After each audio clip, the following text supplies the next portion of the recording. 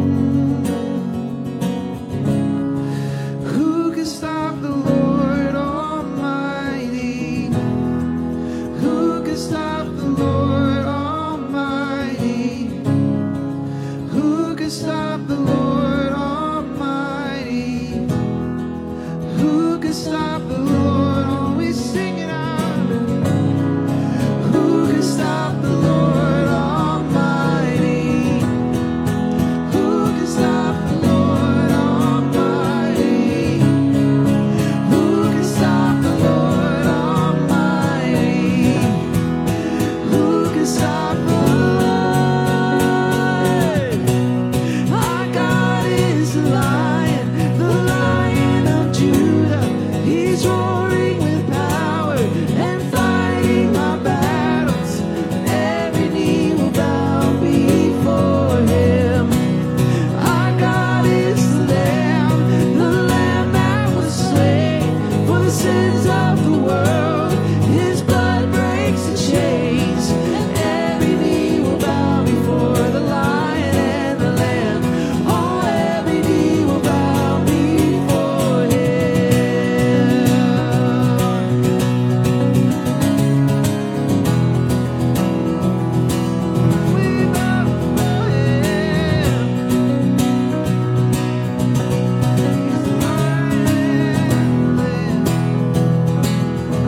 holy.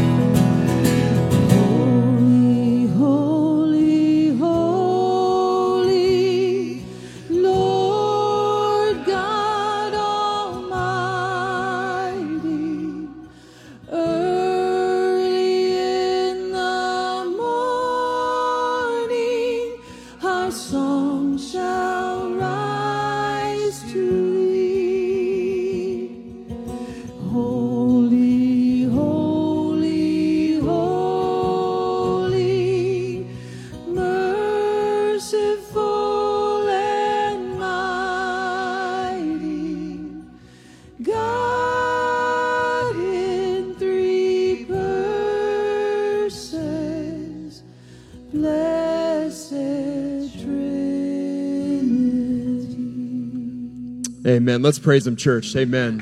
Praise God. So good to be here with you this morning. You can go ahead and be seated here for just a moment. Well, good morning. Welcome. So glad to have you all here this morning. If you're here today for the first time as our guest, my name is Taylor Burgess, serve here at Cross as lead pastor, and we're honored to have you worshiping with us during these crazy masked limited in-person times, and really glad that you made the cut for registration this week and getting here with us this morning. But those of you who are joining us online, we welcome you as well. Glad to have you worshiping with us later throughout the day.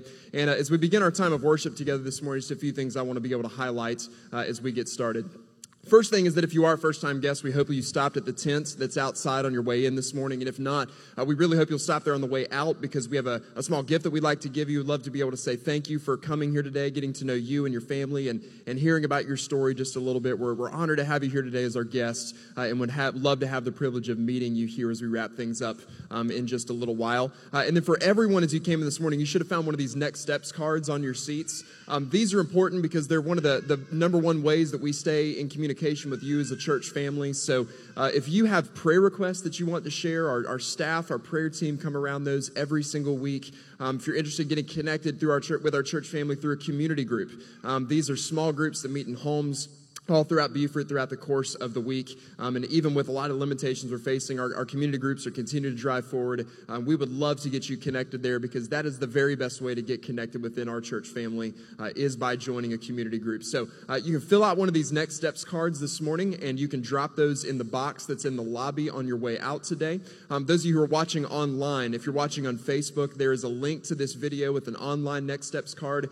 You can fill that out. Our staff will follow up with you throughout the course of the week. If you're watching on Vimeo at a different time, go to our website, crosscommunity.org. Click the Next Steps box that's on the home screen there, and that'll take you to where you need to go for the Next Step form as well. And we'll do all that we can to make sure that we get you connected within our church body.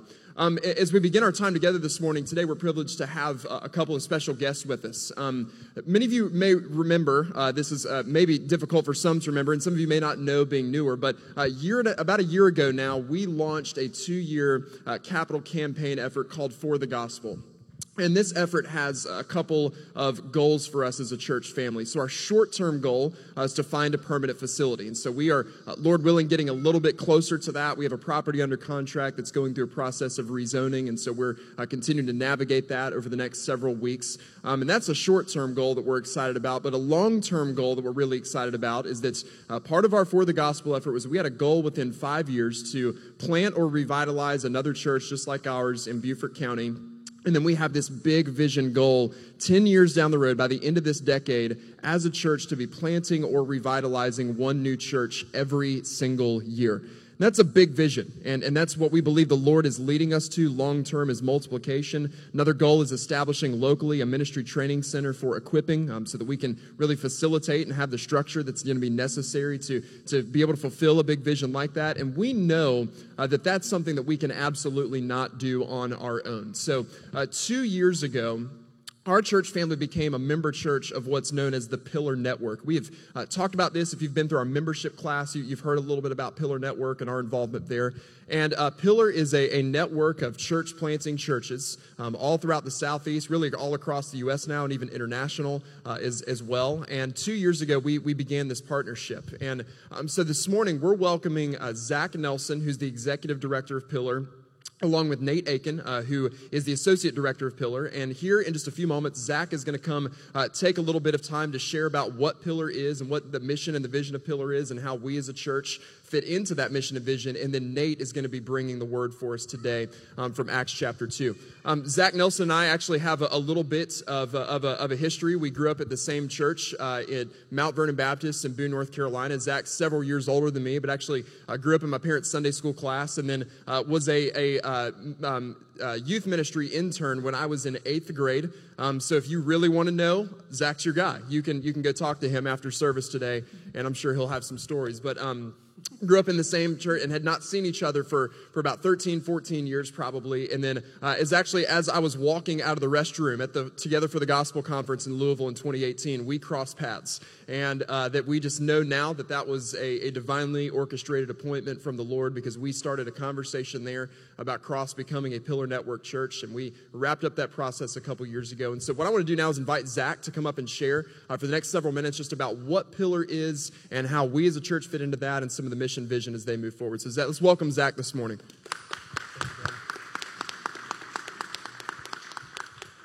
Good morning, Christ Community Church. Cross Community Church, that's right.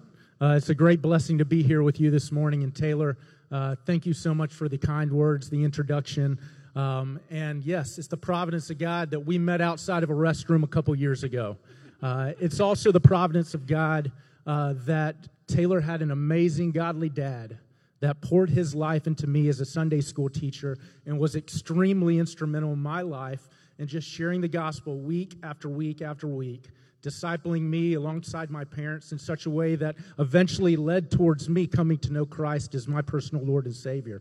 And so I just want to thank you, Taylor, for, one, your life, your testimony, God's amazing grace, and in many ways now generationally, how that baton has now been passed down from a godly set of parents now to a son that's living out the gospel here in the Low Country kind of area, and God's seen fit now to plant an amazing gospel-centered, Christ-exalting church in your neighborhood. And so that's deserving of a round of applause, guys. And so please know this, your testimony of your church just doesn't end here. You've got churches all over South Carolina, North Carolina, all over the Southeast that have been watching the life and the doctrine of your young 5-year-old church plant. And in many ways, we are rejoicing because what we've seen is we've seen God do an amazing work here.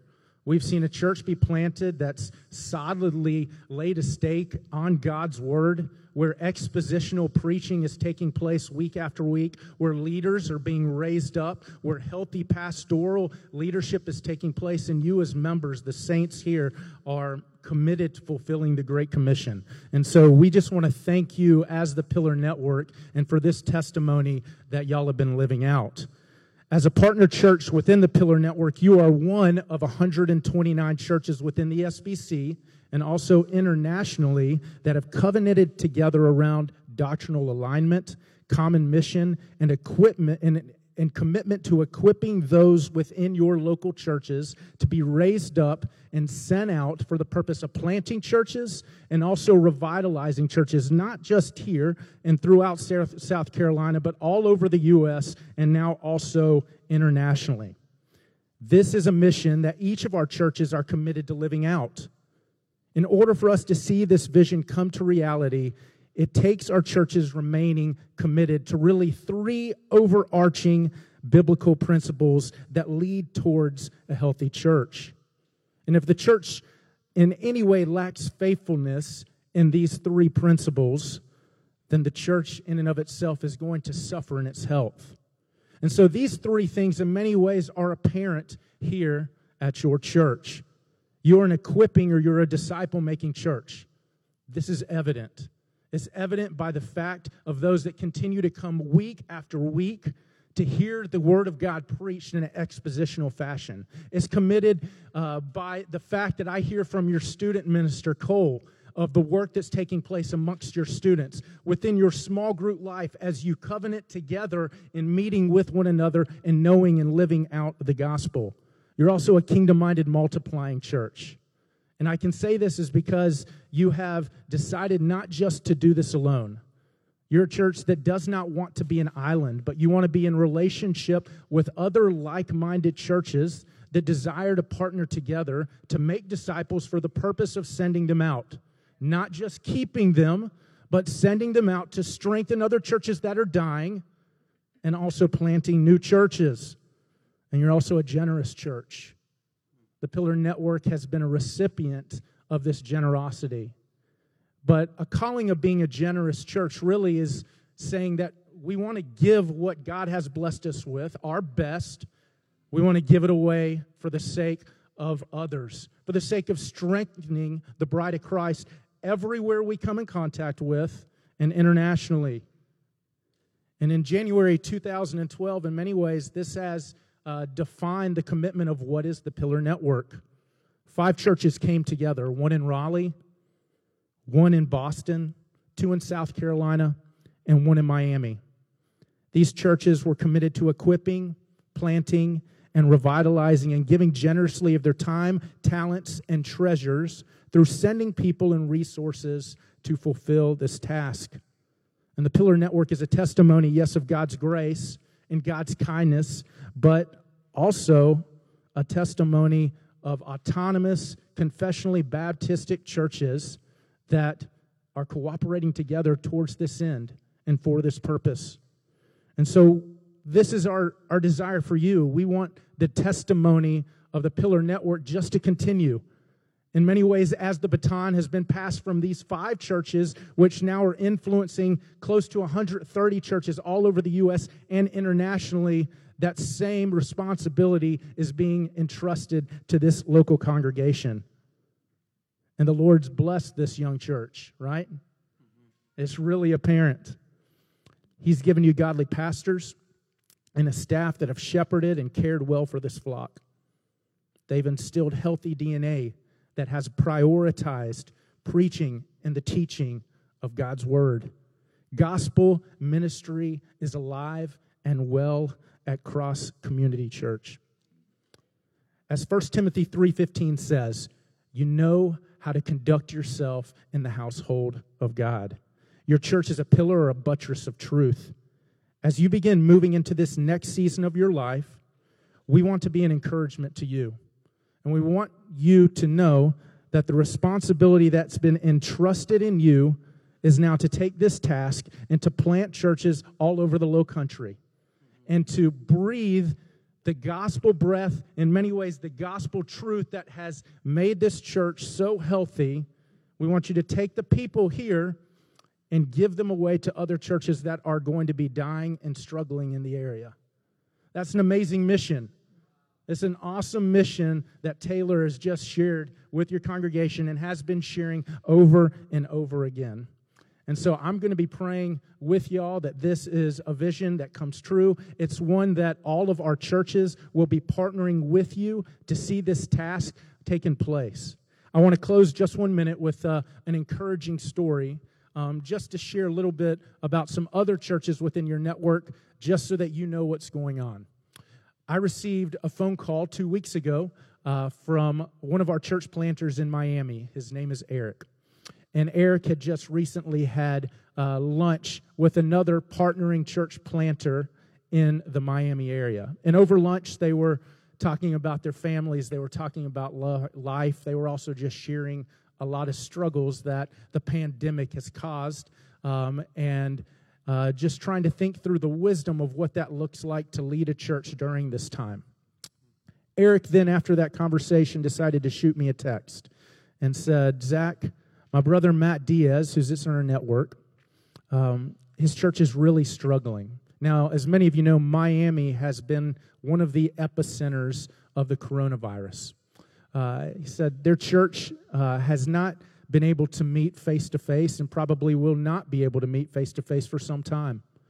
A number of families in his congregation have lost their jobs, and some of their families have had to search for jobs outside of the city, and it's caused them to move away. Due to that, there's been a shortfall in their budget of close to $36,000 this year. And they're thinking through what is the role of their lead pastor. I pick up the phone shortly after that, after I received that text, and I called Matt. And Matt said, man, I'm considering really going back full-time in sales and want to just think through wisely what that would look like for our church to release me to work full-time. And through a number of different conversations, we said, well, let's just see what the Lord is going to be doing. Let's not rush to any conclusions. Let's let a need like this be made known amongst our network of churches. So we put out a newsletter. Any of y'all, if you want to join this newsletter, you can go to our website and sign up. But we put out just a need, didn't even mention the church by name, but just saying, churches, if you've been blessed during this period in time, please consider giving to a church plant in our network that may be struggling or suffering. Within 2 to 3 days, we had 7 of our churches reach out by email to me. I had a chance to have follow-up conversations, and they've more than raised $36,000 for the sake of being able to keep this pastor full-time over the next year. He planted in 2018. His church will most likely be moving towards becoming self-sustaining by the end of 2021 if the coronavirus hopefully doesn't keep that from taking place. And so I want you to know this. This is just one way that a network of like-minded churches that think about the health of a local church in the same way are partnering together to continue the equipping and the sending out of churches all over this nation. So thank you for your investment, and thank you for being a part of the network.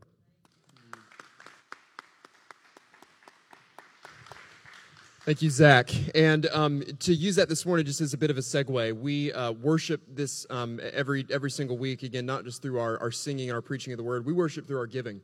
And one way your giving is already going to work is that we as a congregation, we have 1% of our budget that goes directly to the Pillar Network. So even through our giving, we as a church are already participating in this work of church planting, of multiplication, of church health all over this nation. And we know that Pillar Network is going to be a key player for us and a key partner for us as we move forward in this long-term vision of planting and revitalizing other like-minded churches in the Low Country and beyond. So all the information for how you can give is available, should be available on the screen behind me. There you go. And so you can check that out. We do have giving envelopes available out in the lobby if you want to give by cash or check instead this morning. But thank you for your generosity. When we started our capital campaign last year, there's a reason we said it wasn't called the For the Building campaign.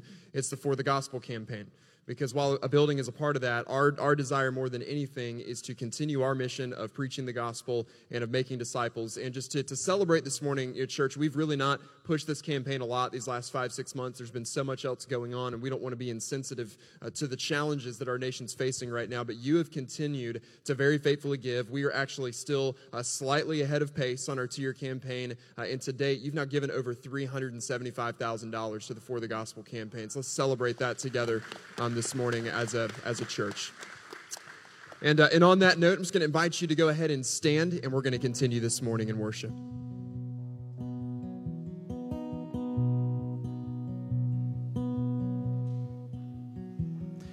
Alone in my sorrow and dead in my sin, lost without hope, with no place to begin. Your love made a way to let mercy come in.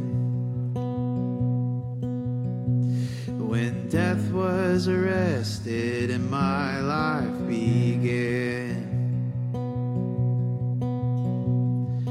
ash was redeemed, only beauty remains. My orphan heart was given a name. My mourning grew quiet, my feet rose to dance. When death was arrested and my life began. Oh, your grace so free washes over me. You have made me new, now life begins with you. Released from my chains, I'm a prisoner no more. My shame was a ransom he faithfully bore. He canceled my debt and he called me his friend. When death was arrested and my life began, oh, your grace so free washes over me. You have made me new, now life begins with you. It's your endless love pouring down on us. You have made us new, now life begins with you. Oh, yes it does. Our Savior displayed on a criminal's cross. Darkness rejoiced as though heaven had lost. But we rejoice. But then Jesus arose with our freedom in hand. That's when death was arrested and my life began. That's when death was arrested and my life began. Oh, your grace so free washes over me. You have made me new, now life begins with you. It's your endless love pouring down on us. You have made us new, now life begins with you. We're free, oh we're free, free, forever we're free. Come join the song of all the redeemed. Yes, we're free, free, forever, amen. When death was arrested and my life began. Yes, we're free, free, forever we're free. Come join the song of all the redeemed. Yes, we're free, free, forever, amen. When death was arrested and my life began. When death was arrested and my life began. When death was arrested and my life began.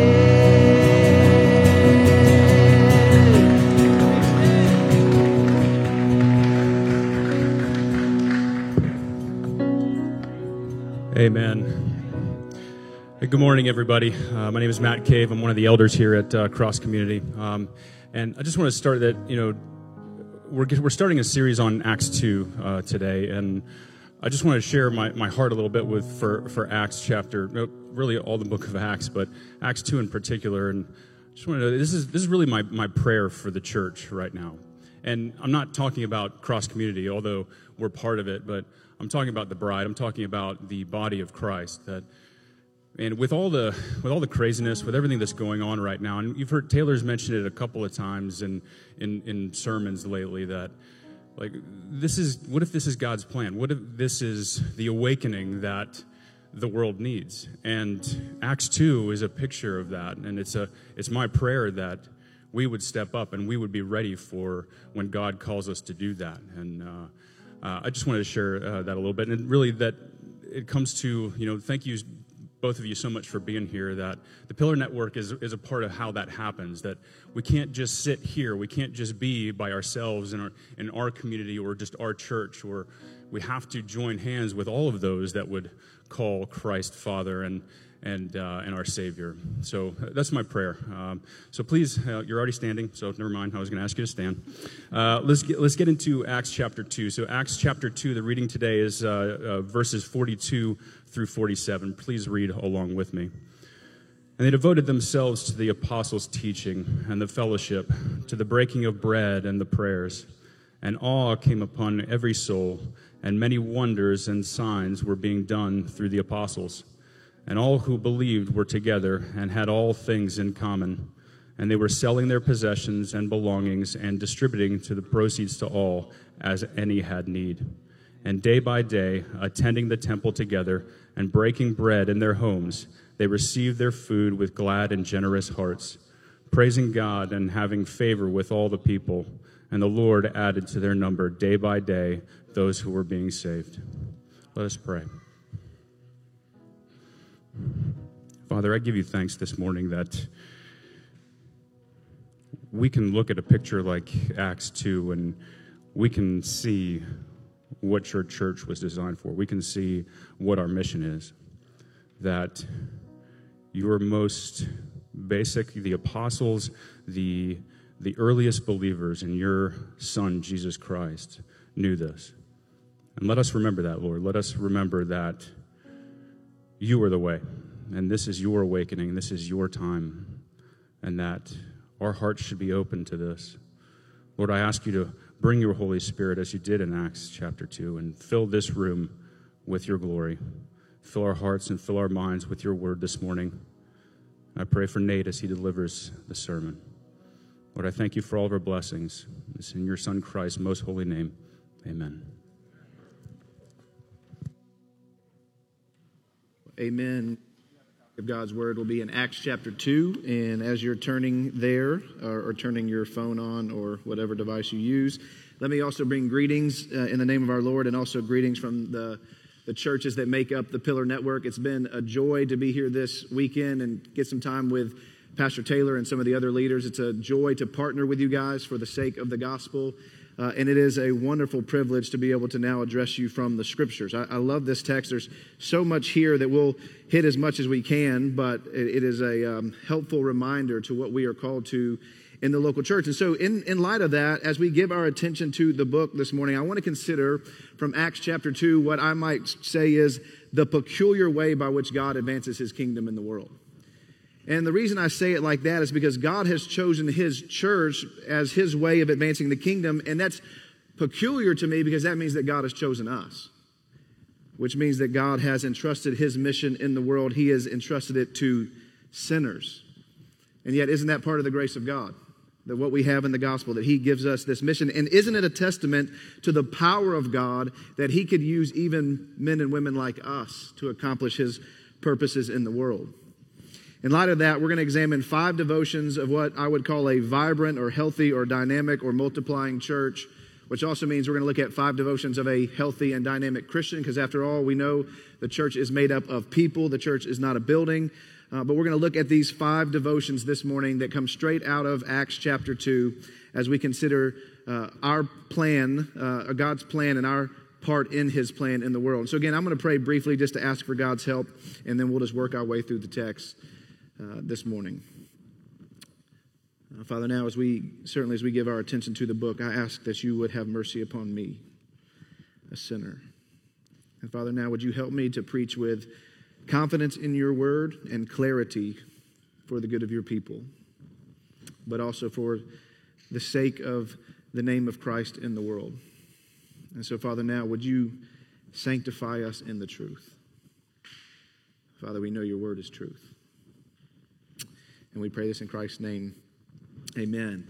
So several years ago, I was planting a church in Raleigh, and there were a bunch of members in my church who kept coming up to me and saying, there's these books you really have to read. There's this book that's come out. You really need to read this book. And the name of the book was The Hunger Games. Now, me being a former athlete and an American, I waited for the movie to come out.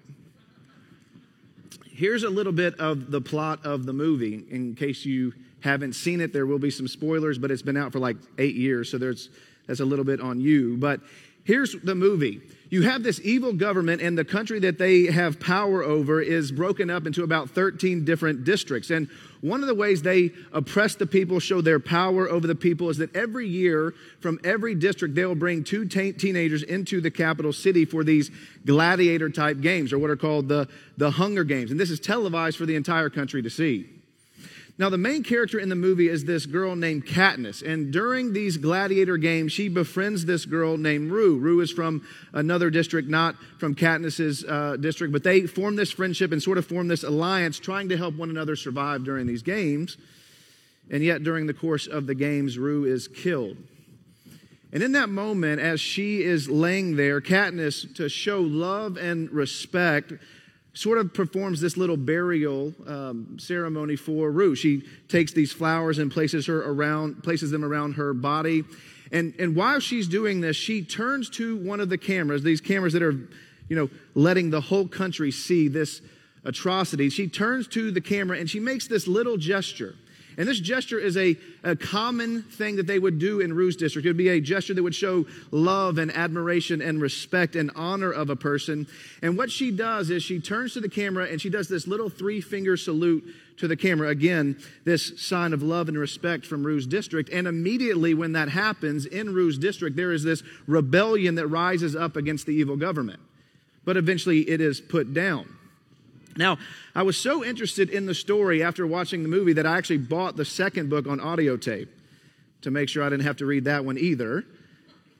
No, I promise I can read. I have a seminary degree. But in that book, what happens is they're taking the winners of the Hunger Games throughout the different districts to show them off to the country.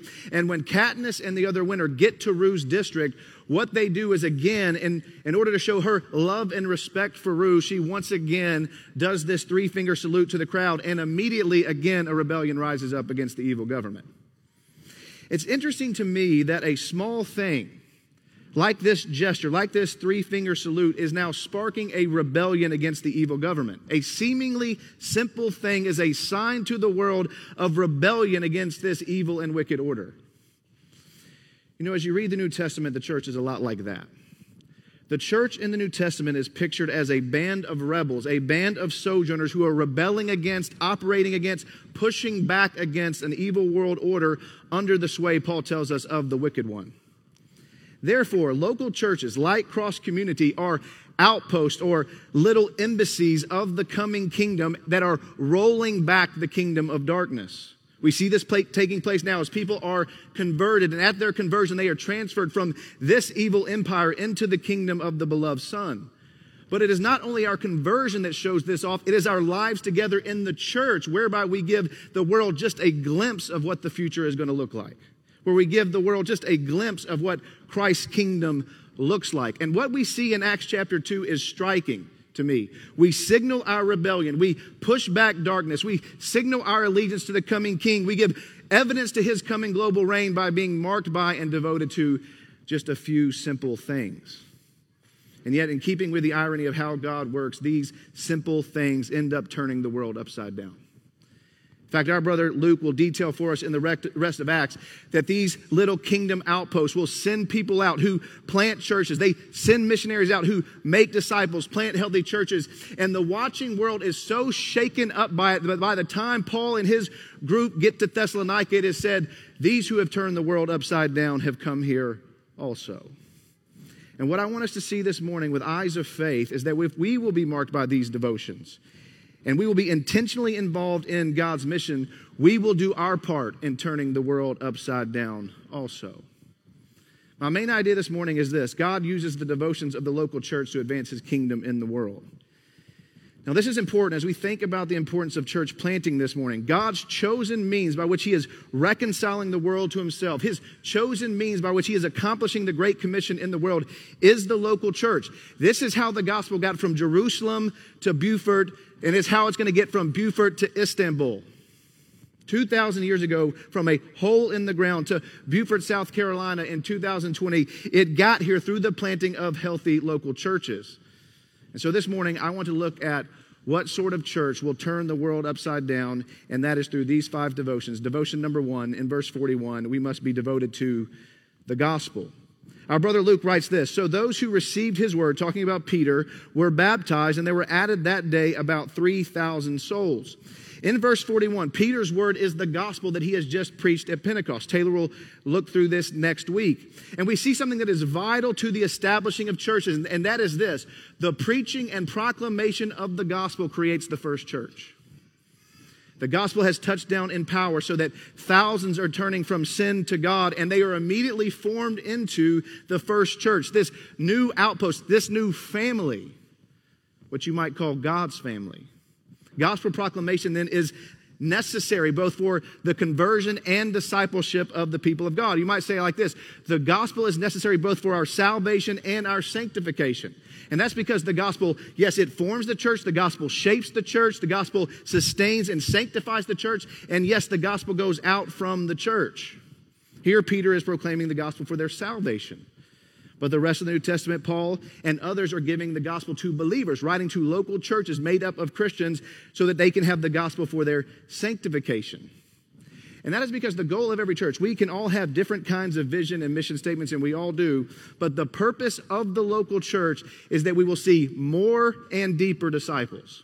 We need more disciples, and we need all of our disciples to become deeper followers of Jesus Christ. Now, as we talk about being devoted to the gospel, I don't want to assume this morning that everybody in here knows the gospel. It's very easy sometimes to assume the gospel, and it's also likely, hopefully, that some have come in this room this morning that are unbelievers. And so I don't want to move on without talking about this gospel message that we are to be devoted to. And the gospel message really boils down to a message of substitution. We in our sin have tried to put ourselves in the place of God. God in his grace and kindness instead puts himself in our place. And so here is the gospel message. In the garden, our parents willfully rebel against their creator, the one who has given them life. He has told them, do not eat from this tree, and yet they rebel. They take fruit from this tree. They're told by the serpent, by Satan himself in that moment, if you will eat this fruit, listen to what he says here. He says, you will be like God. They tried to put themselves in the place of God. They shook their fist in the very one who had given them life and breath. And because of that, they plunged the world into a fall, into a curse. And 3 primary things are broken because of their sin. First, our relationship to God is broken. So that where once human beings used to commune with God in the cool of the garden, they now have to hide themselves from God. We no longer can come into the presence of a holy God because of our sin. But not only is our relationship with God broken, we see this very clearly in our world. Our relationship with one another is now broken. There in Genesis 3, it is said that now the husband and wife will have conflict and war. And it's so bad that just 1 chapter later, a brother will strike down his own brother. But not only is our relationship with God broken, not only is our relationship with one another broken, the relationship with creation itself is broken. The creation is fractured. It's pictured there in Genesis 3 that now thorns and thistles will come out of the ground to show the curse of the ground, to frustrate our work. And these things are broken. These things are very clear to us. And every single one of us who have come after Adam and Eve, our parents, has willfully also walked in the rebellion and sin and wickedness of our parents. But the good news of the gospel is that there is a promise made there. An ancient promise that someday God would send somebody born of woman who would crush the serpent's head, who would fix everything that is broken in Genesis chapter 3, who would overcome sin and death itself. And yet throughout the rest of the pages of Scripture, throughout the Old Testament, the question is it Moses? No, he sins and he dies. Is it David? No, he sins and he dies. Is it Solomon or any of David's sons? No, they sin and die, and there is nobody who can turn it back. Until we come to a man by the name of Jesus of Nazareth, who interestingly by his miracles is able to show he has power over the curse. In fact, he will be on a boat at some point when the winds and waves will threaten to destroy mankind, destroy him and his disciples. And yet Jesus will stand up and say, be still, and they listen to him. Who is this man, they ask, that even the winds and waves obey him? And how does Galatians tell us that Jesus overcomes the curse? Galatians is very clear that Jesus overcomes the curse by becoming a curse for us. You see, in that moment, as Jesus takes our place, as he takes our curse, those thorns and thistles that would come out of the ground to frustrate the ground, Jesus takes those thorns and thistles, he takes them on his head. And Paul will tell the church at Corinth that he who knew no sin would become sin for us. He would substitute himself. He would become sin for us so that in him we might become the righteousness of God, so that in him we might be made right with God. Our relationship with God is now restored. But also we would be brought into this family called the church. We are adopted into a new family so that now our relationship with one another is restored. And one day, all of creation will be restored. Romans 8 tells us at the coming of our King. All of this is ours in the gospel. All made possible because of the substitution of the Son. It's why an old Baptist preacher named R.G. Lee would say it like this: at the cross, Jesus became for us all that God must judge, so that we by faith in him might become all that God cannot. Brothers and sisters, this is the gospel that saves us. This is the gospel that sanctifies us. And so we must be devoted to knowing it, treasuring it, proclaiming it both to ourselves and to one another in the church, but also proclaiming it to those in our neighborhoods because they desperately need to know that there is a king who can transfer them from one kingdom to another. Devotion number 2, we must be devoted to the Bible. Verse 42 is sort of a summary statement of what follows in the verses below, but here's what it says. They devoted themselves to the apostles' teaching. Verse 42 highlights this early church's devotion to the apostles' teaching. Now for us, what we have now is the Bible, the Word of God that the apostles have handed down to us. And the language here indicates this is not a passive devotion. There is an intensely committed thing, intensely committed devotion to learning, and so it must be with us as well. The truth is, not all of us are called to go to seminary, but every single person that's a Christian is called to be a theologian. We are all called to learn about him and to love him and to know him through his word. And so as Christians, what we do, as the church, what we do is simply try to put ourselves underneath the authority of the Bible. Because it is what should inform us, it is what should form and shape our worldview. But that begs the question this morning, what is your authority? What are the things in your life that form and inform you? Is it the Bible?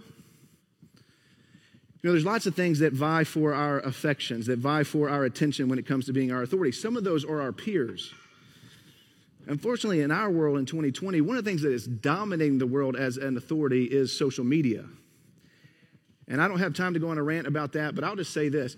If social media is what is your authority that's forming your worldview, and it's not the Bible or the Bible preached by your pastors every week, you are building your worldview on wood, hay, and stubble. In many churches, it can be tradition. How we've always done things is our authority. Unfortunately, I think the one that's most close to us all the time is experience is what dominates our authority. Sadly, I know of too many pastors. I've grown up being a minister's son.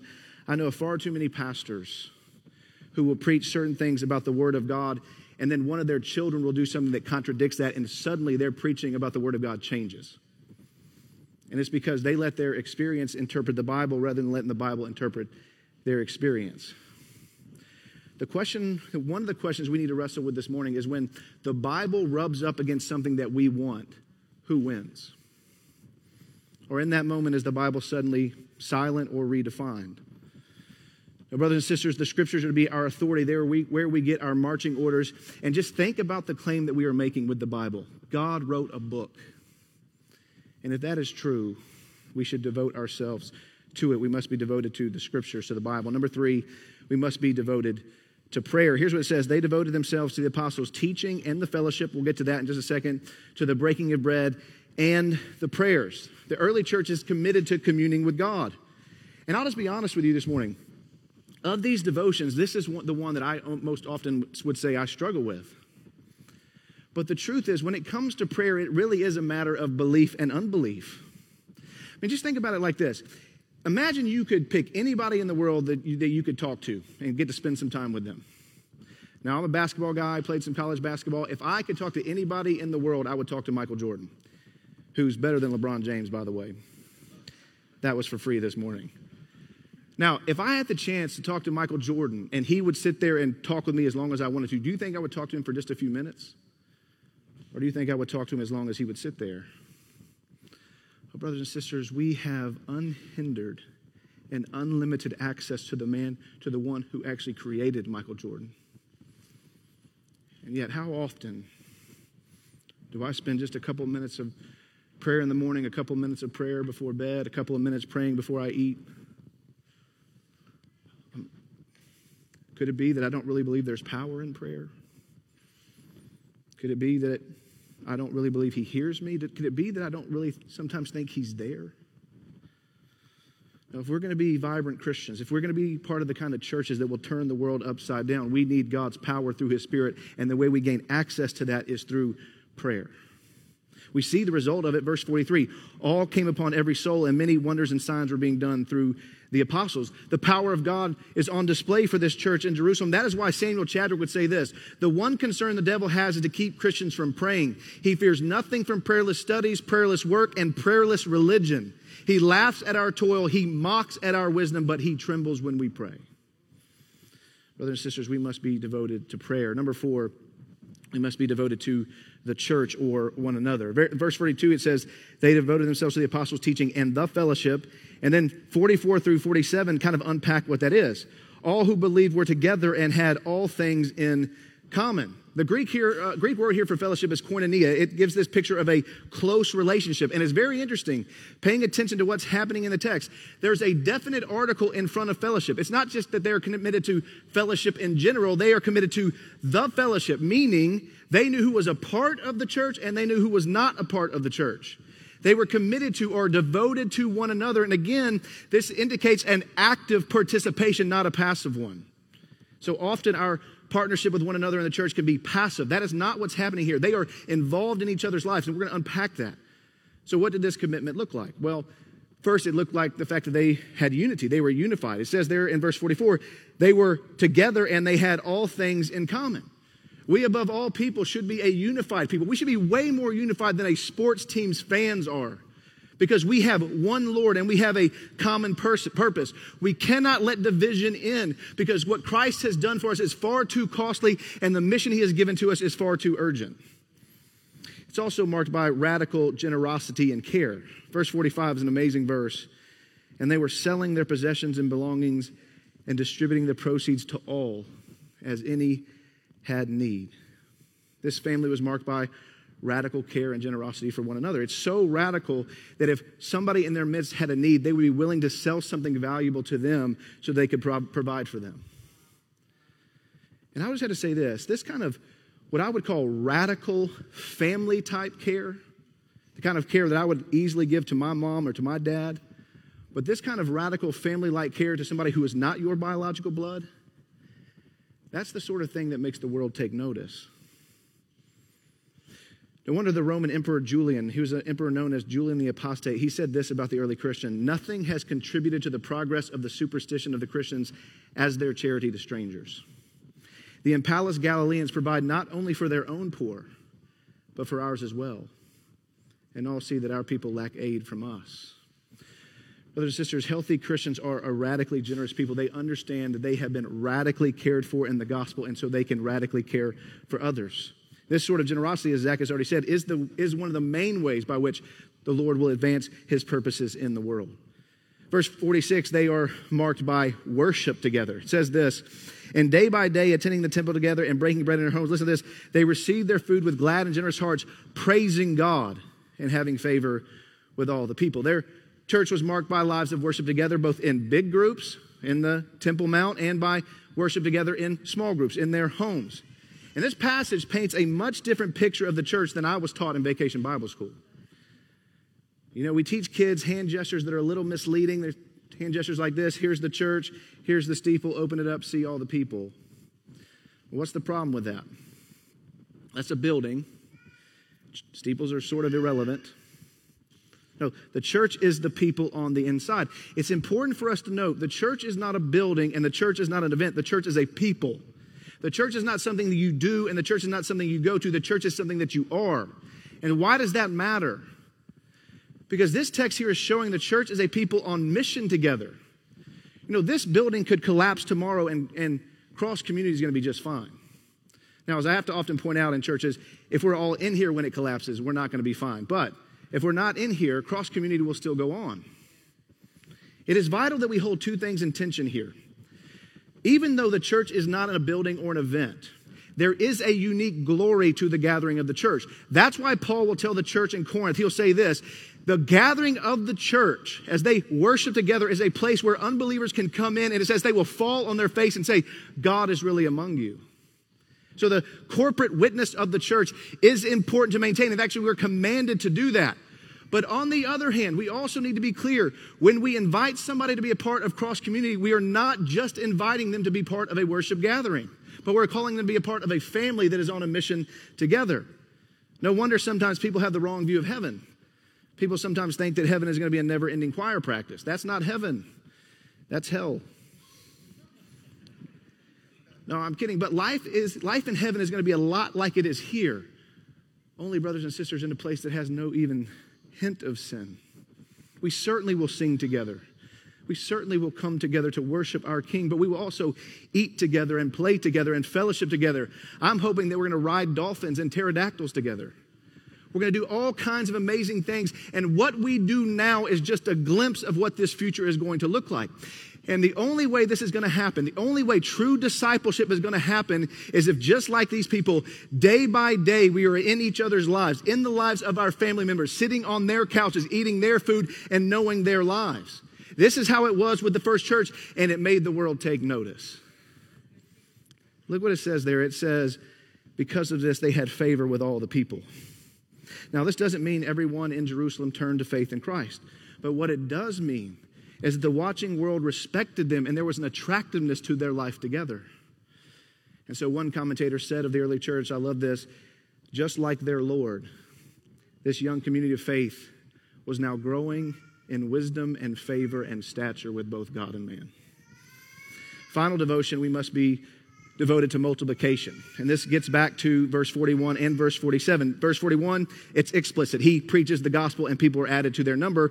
Verse 47, it says, the Lord added to their number day by day those who are being saved. It's implicit there. They are committed to sharing what has changed their life. This is what happens throughout the rest of Acts. The kingdom goes forward as leaders and ordinary people alike go about sharing the good news that Christ has come to offer his life as a ransom for many. This happens as local churches like Antioch in Acts chapter 13, but local churches like Cross Community intentionally send people out to share the gospel, make disciples, and plant healthy churches. This is the pattern of Acts. This is how God chose to accomplish the Great Commissions. Local churches sending out teams to both start and strengthen the church. This is simply what we are trying to do at Pillar. We are trying to be a band of churches that come together for this task. But let me say this morning, it starts right here with you. You playing your part. Considering how you might be a part of one of these teams, considering about how you might pray for your leaders as they hope to multiply themselves. But it begins first and foremost with you right here in Beaufort, South Carolina, making disciples. Because the truth is, after all, we definitely commend what we love and what we cherish. I just had my first child, and she's almost 4 months old, a little girl named Ada. I think there may be a picture of her.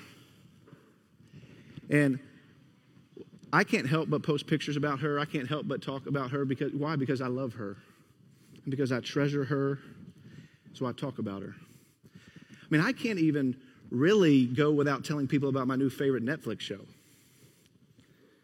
Well, brothers and sisters, that begs the question, by what we talk about and by what we post on social media, will people know that we love and cherish and treasure Jesus or so many other things?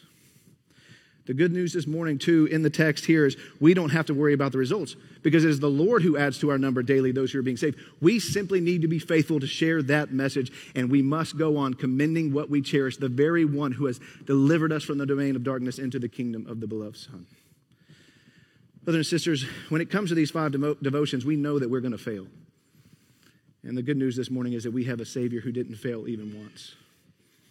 And so we look to the one who so devoted himself to the word of God that he would look the accuser in the eyes during his temptation and say, man does not live by bread alone, but by every word that comes out of the mouth of God. We look to the one who so devoted himself to prayer, to communing with his Father, that it was said he would go out before daybreak to commune with him. To the one who taught us how to pray, our Father who is in heaven, hallowed be your name. We look to this Savior who was so committed to the mission, he left his heavenly home. And listen to this, he became man. God became a man, but he went a step further than that. God didn't just become a man, God became a servant. But he went even further than that. God did not just become a servant, God took our place on the cross.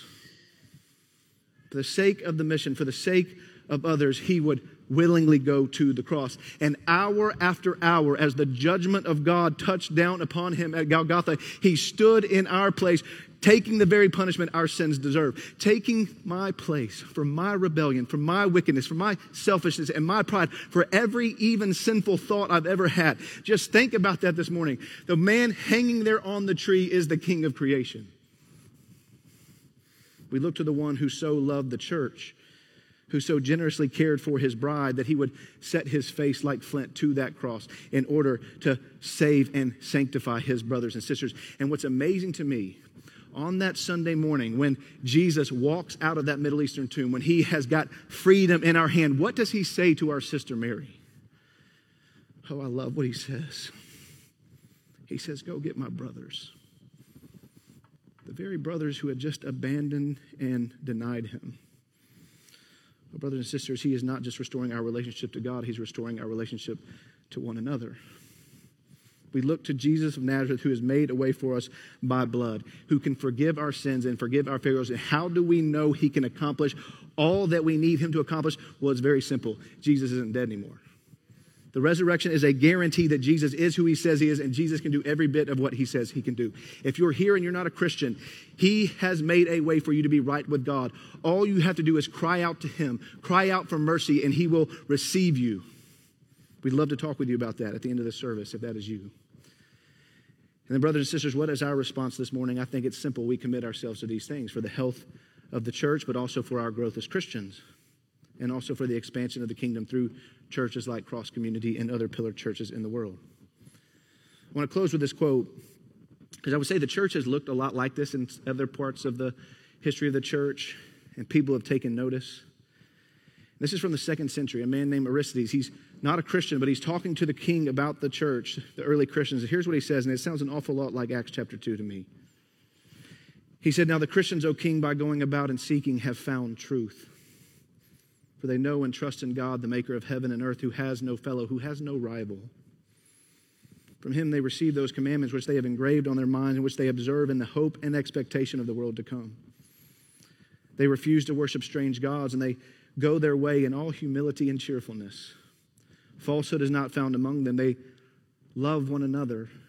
The widow's needs are not ignored, and they rescue the orphan from the person who does him violence. He who has, listen to this, gives to him who has not, unbegrudgingly and without boasting.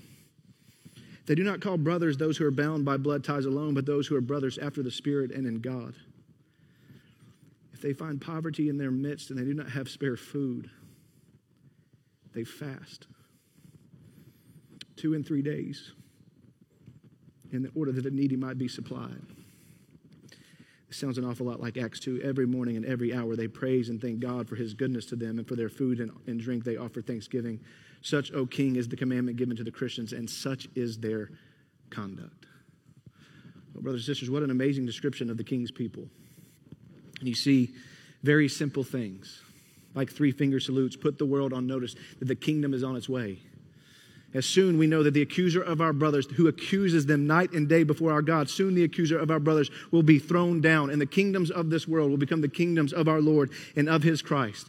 And let's not be surprised when we're committed to a message like that, when we're committed to these kind of things that we don't see in the low country. People say, those people from Beaufort, South Carolina, who have turned the world upside down, they've come here also. Let's pray. Father, by the power of your Spirit, would you make these things so? And Father, we need your help. Help us, Father, even as we fail, Father, when we look to the forgiveness of the one who has made all of this possible. And Father, would you remind us now, as you reminded the church in Rome, that soon the God of peace will crush Satan under our feet. And we pray this in Christ's name. Amen.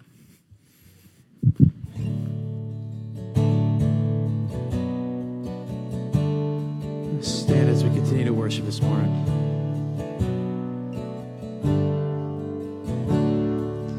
Failure has called me friend, constantly condescends. Failure has called me friend.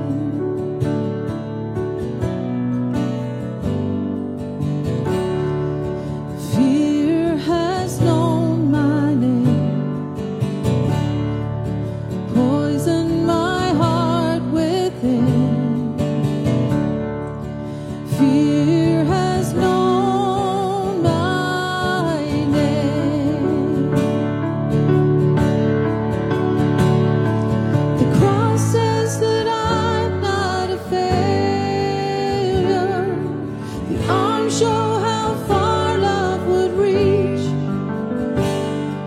The nails driven into my Savior are driving the fear out of me. The lies that condemn me are broken. The shackles are shattered by love. The word of the Father has spoken, and heaven declares it is done. So it is done.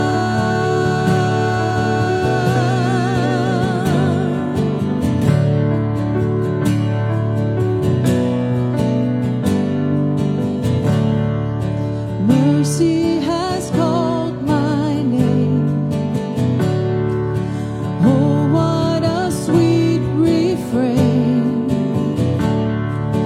Mercy has called my name.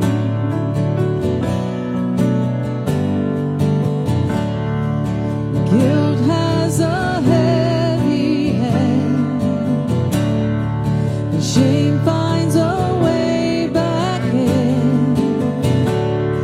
But I hear your voice again.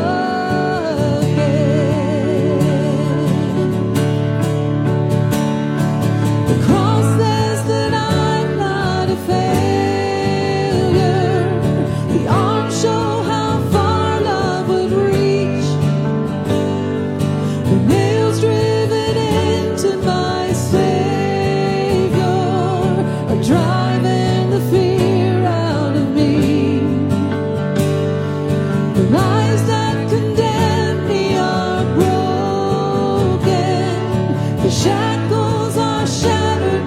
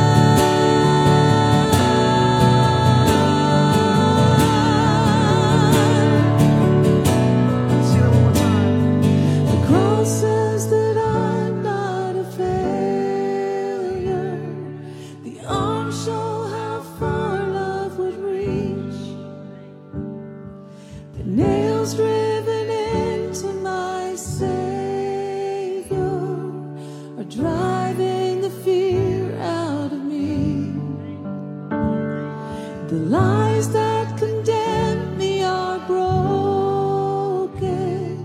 The shackles are shattered, my love.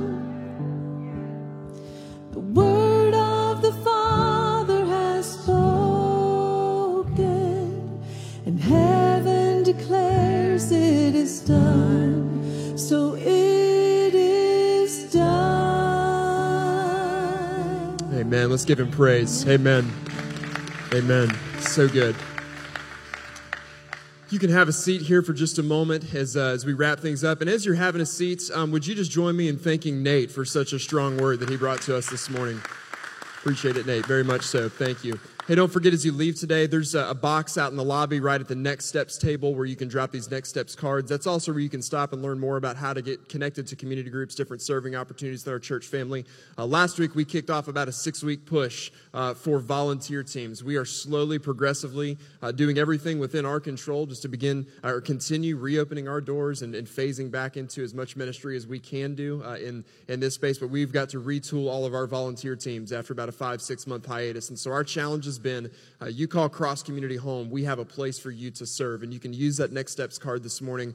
All of our staff are here available this morning. We'd love to be able to talk to you about serving opportunities within our church. If you have any specific questions, but use those Next Steps cards, drop those in the lobby, and we'll be following up with you throughout the course of the week. Also want to make you aware this morning, if you are in membership at our church this past Thursday, you should have received an email informing you that we do have a new elder candidate. That's Nate Schaub. I don't think Nate is in this service, so I'm pretty sure he's coming to the second today. If you don't know Nate, you can look him up online via social media. But we sat with Nate last week as I've been wrapping up a several months long process with him for evaluation. And so you, as members of the church, you have 2 weeks to email input. You can send that to our elder team. It's elders@crosscommunity.org. Words of affirmation, encouragement. Also, any reason if you believe Nate would not be qualified to serve as an elder within our church, you have the opportunity to speak into that in the next couple weeks. If you did not get that email, check your spam folder. That happens sometimes. Go there first. If you're still not getting it, definitely let us know in the office. We want to make sure you're part of our membership emails that are going out. So you have 2 weeks to respond to that. Would love any feedback that you have on Nate. And those of you who maybe are newer with us, and many of you as well, back in the spring, you had been on track to complete membership processes and things just got derailed. We do have our next membership class coming up Sunday, September 20th. You can register for that online. Again, you can use these Next Steps cards, indicate that as well on this week, and we'll be glad to follow up with you throughout the course of the week. But it's always a privilege to worship with you every single week. Zach and Nate are here. If you have specific questions about the Pillar Network, I know they'd love to answer those for you. We also do have some information available at the Next Steps tables. There's a booklet that's there that's got a lot more info about the Pillar Network. And today really is just an introduction. And you're going to hear a lot more about this partnership as our church family continues to grow and as we try to fulfill the mission the Lord's given us here in Buford. So that being said, let's stand together, say our banner verse together from Psalm 45:17 as a statement of our intent of who we desire to be as a church, and then we will sing together as we close.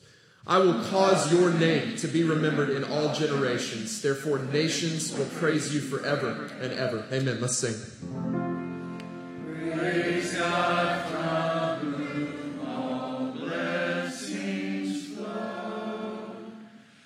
Praise Him, all creatures here below.